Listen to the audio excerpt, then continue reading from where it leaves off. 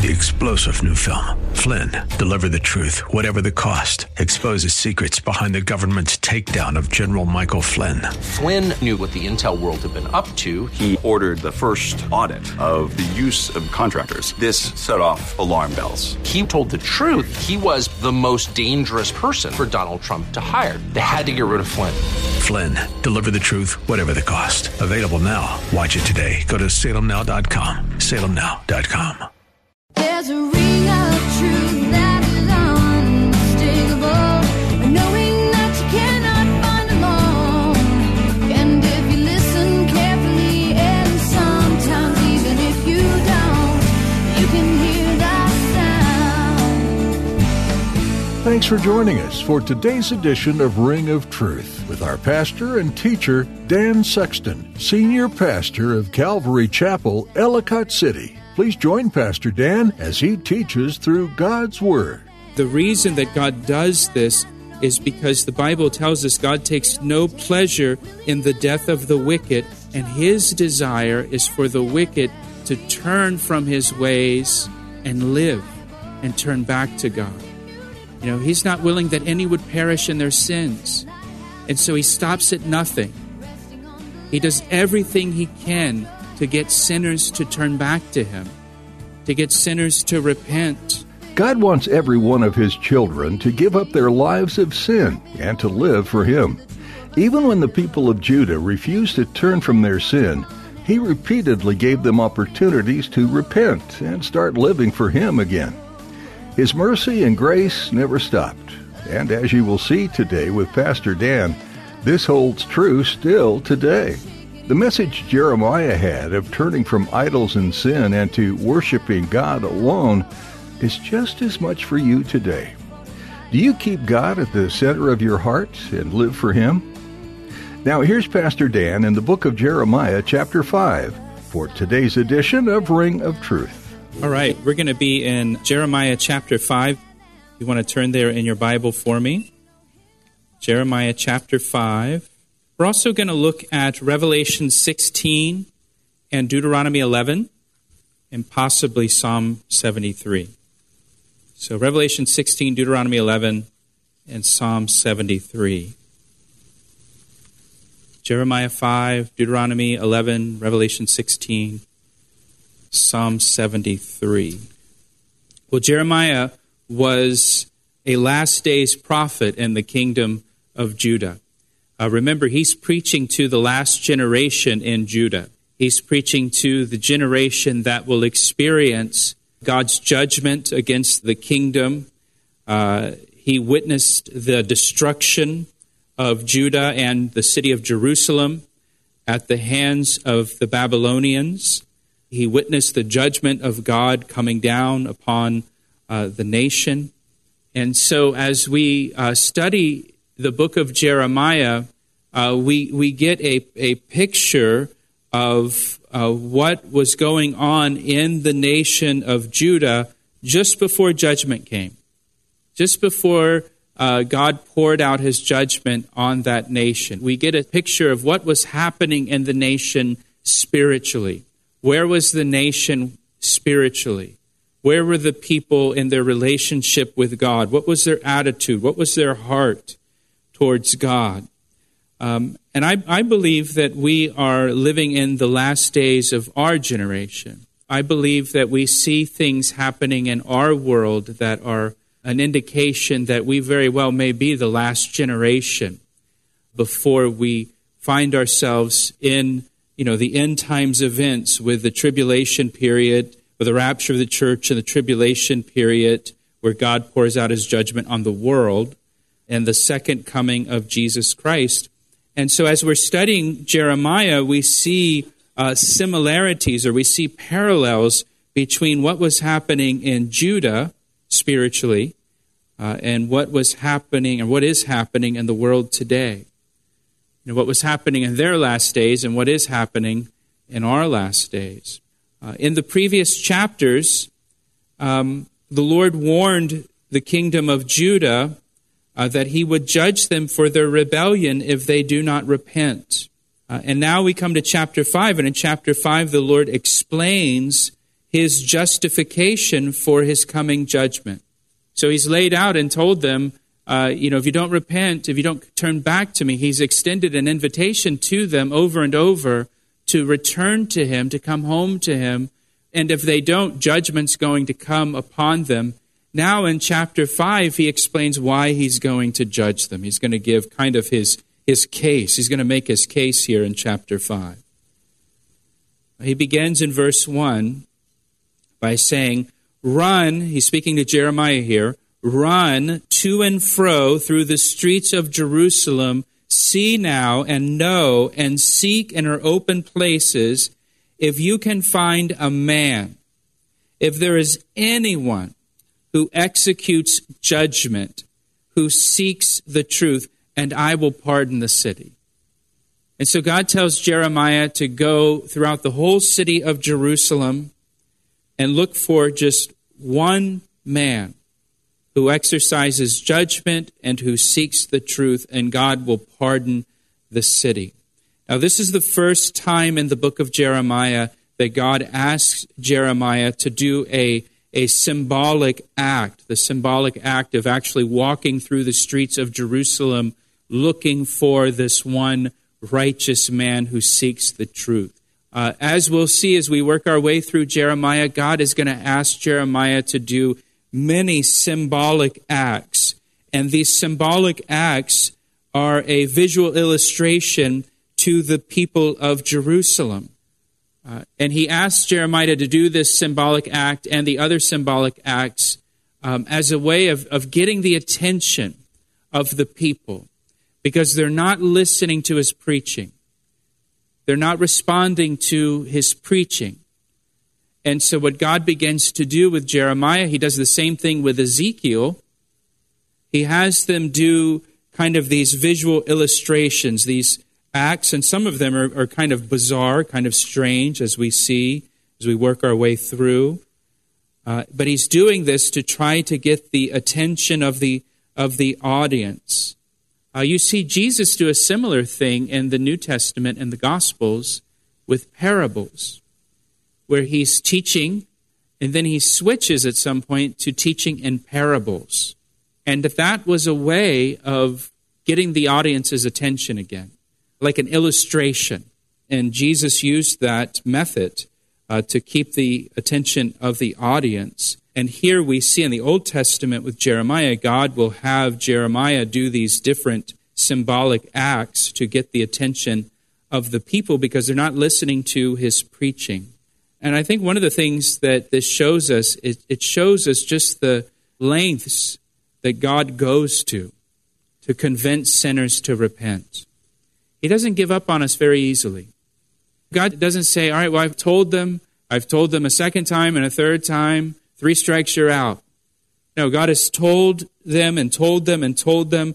They're not responding to the word, and so now he has Jeremiah do this little visual illustration walking through the streets of Jerusalem. In a sense, God condescends now down to this action here. And the reason that God does this is because the Bible tells us God takes no pleasure in the death of the wicked, and his desire is for the wicked to turn from his ways and live and turn back to God. You know, he's not willing that any would perish in their sins. And so he stops at nothing. He does everything he can to get sinners to turn back to him, to get sinners to repent. You see that here with Jeremiah. He's doing everything he can to get the people of Judah and Jerusalem to turn back to him. God stops at nothing. He just is relentless in trying to persuade sinners to repent, even going as far as sending his own son to die on the cross for us. Look at verse 1 again. God tells Jeremiah, search every street in Jerusalem for just one just man who seeks the truth. And here in verse 1, the word truth, it doesn't mean truth like truth versus falsehood. This word truth means faithfulness or fidelity. God is looking for just one faithful person one person in Jerusalem who is faithful to God, one person who is faithful to God's word, and if there's just one person in the city of Jerusalem, God will spare that city from judgment. It reminds us of the story of Sodom back in Genesis chapter 18. But you remember the story of Sodom in Genesis 18.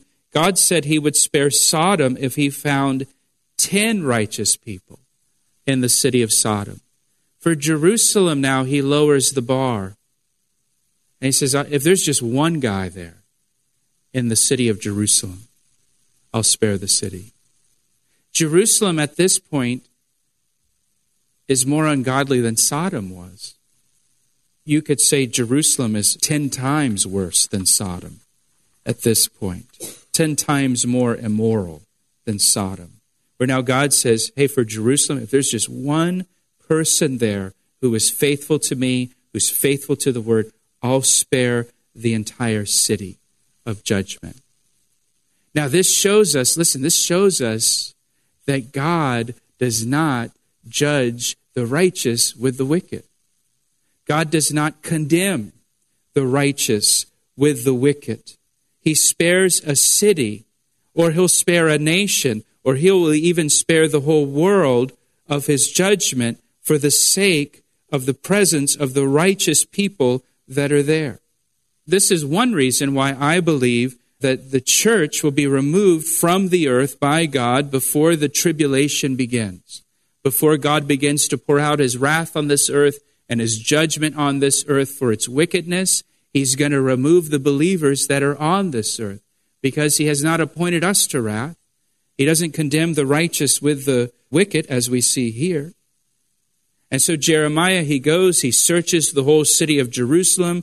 He goes high and low, up and down every street, looking for just one righteous person in the city, one faithful person, and there was not one righteous person found in Jerusalem, not one person that was faithful to God.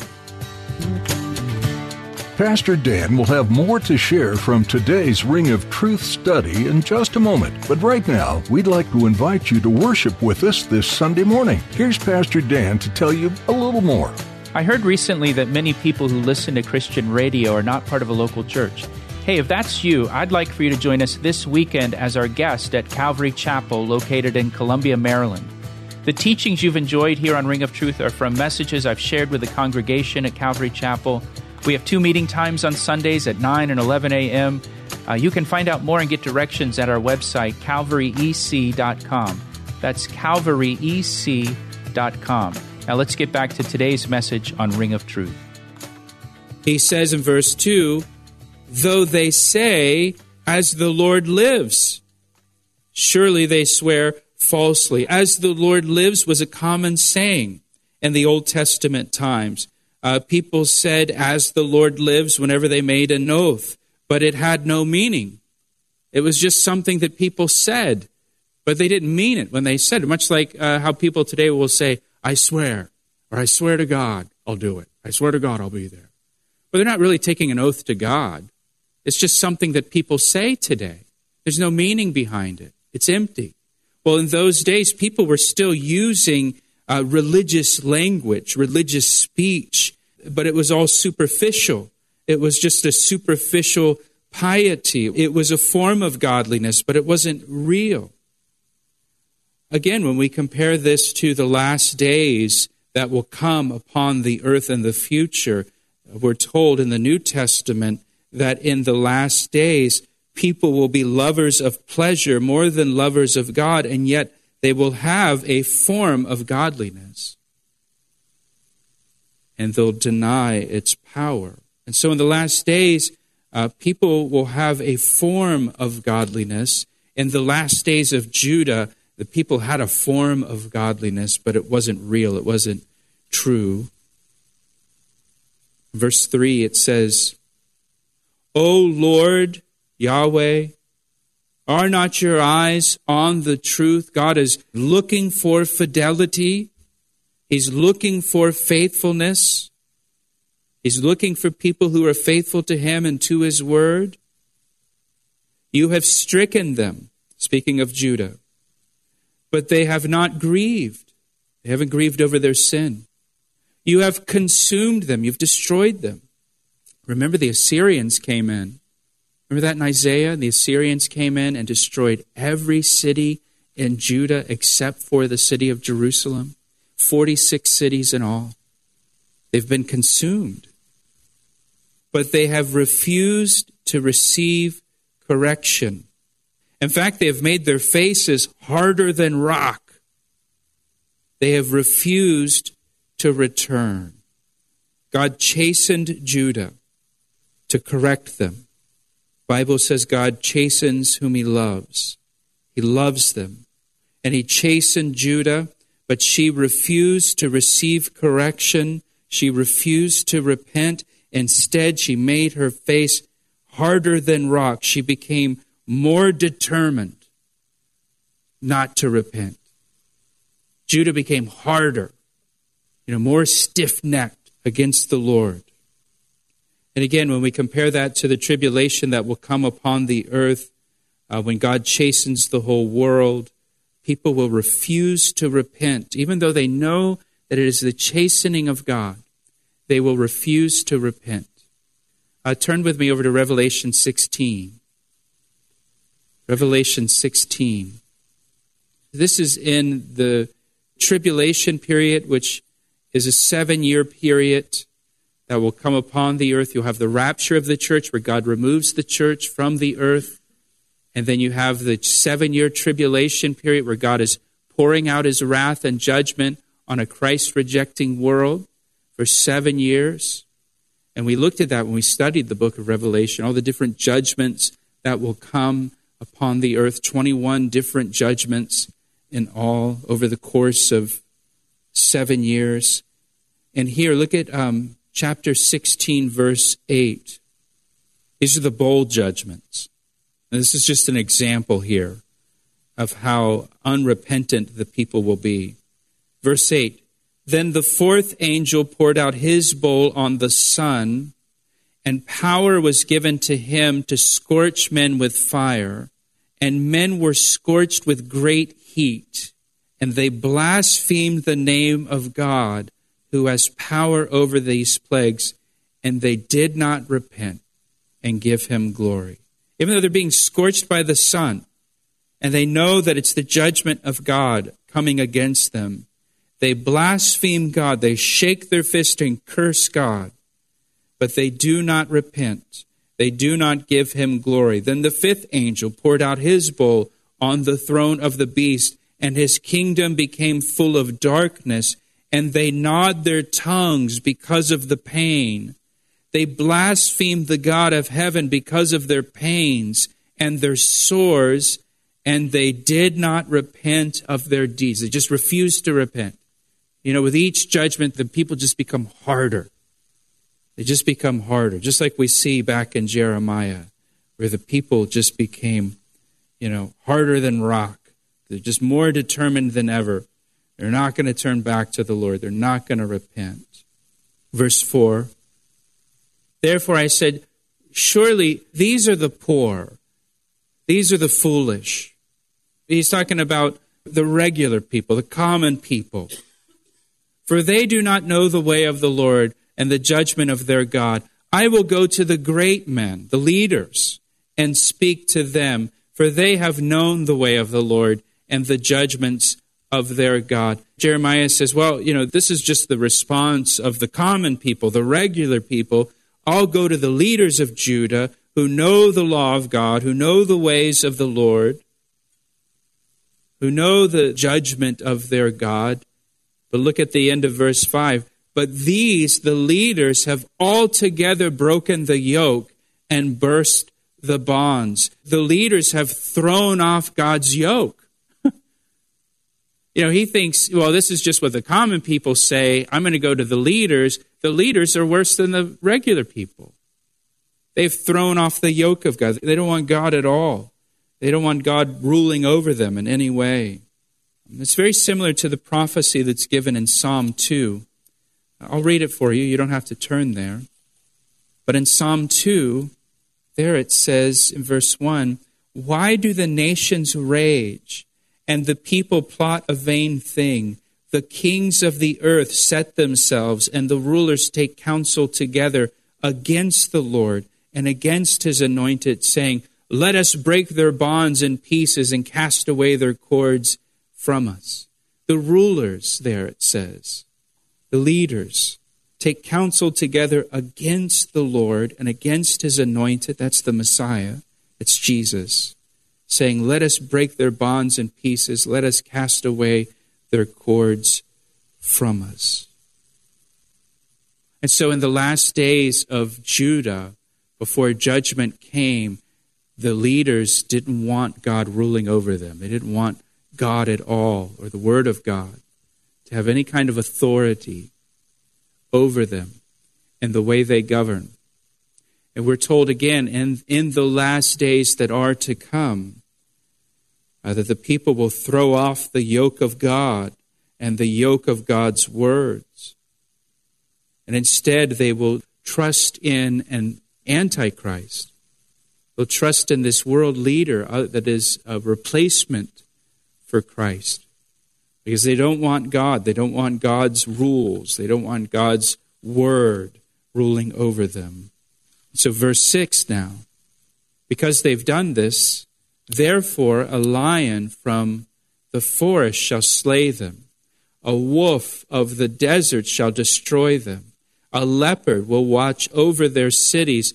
Everyone who goes out from there shall be torn in pieces, because their transgressions are many and their backslidings have increased. This judgment will come upon the nation. It'll be unsafe for everyone. Judgment is inevitable for those who rebel against God and God's authority, God's lordship. And so we're told here at the end of verse 6 that this judgment comes because their transgressions are many and their backslidings have increased. God has chastened them. God has tried to correct them, but they didn't receive correction. They refused to turn back to God. They refused to repent. In fact, they became more determined in their sin. They made their faces harder than rock. God warned them over and over and over and over through all of the prophets that he sent, and they ignored the warnings of God. God did everything he could do. God did everything he could do for them, and nothing worked. And so in verse 7, God asks the question, how shall I pardon you for this? How shall I pardon you for this? Your children have forsaken me and sworn by those that are not God, speaking of idols. When I had fed them to the full, I've blessed them, I've prospered them, I've provided for them abundantly. And how do they repay God? Then they committed adultery, a spiritual adultery, and assembled themselves by troops in the harlot's house. They lined up for the harlot's house to commit spiritual adultery. God says here, how shall I pardon you for this? And God has laid out his case here against Judah, and in light of all that God has done for them, there was no reason now why God should have forgiven Judah. They're guilty. He asked me how I know, and I say it rings truer than the finest crystal. We're so glad you joined us today on Ring of Truth as we continue our verse-by-verse study through the book of Jeremiah. If you'd like to hear more messages from Pastor Dan, please visit our website at calvaryec.com. You can listen to and download a wide range of previous broadcasts, or simply subscribe to our podcast. Sometimes life can get busy, and between work, school, family, and all of our other obligations, it's hard to find time to dig deeper into the Bible for ourselves. At Ring of Truth, we've tried to make it a bit easier for you. Our podcasts provide you with up-to-date teachings through the Bible and can be taken with you wherever you go. This way, you'll have encouragement from God's Word throughout the day. You'll find a link to subscribe at our website, calvaryec.com, or just search for Ring of Truth on iTunes. We'd love to hear how Ring of Truth has had an impact on your life, so please let us know by giving us a call at 410-491-4592. That number again is 410-491-4592. When you call, please feel free to share any prayer requests that are on your heart. We'd be happy to pray with and for you. We also appreciate your prayers for this radio ministry. Please tune in next time as Pastor Dan continues teaching verse by verse, chapter by chapter, through the book of Jeremiah, right here on Ring of Truth. I see the signs and I recognize the hands that crafted them. Well, I know because I know His voice, and it only takes willingness and a conscious choice. You need not guess, there's a ring of truth that is unmistakable, knowing that you cannot find alone. And if you listen carefully, and sometimes even if you don't, you can hear the sound.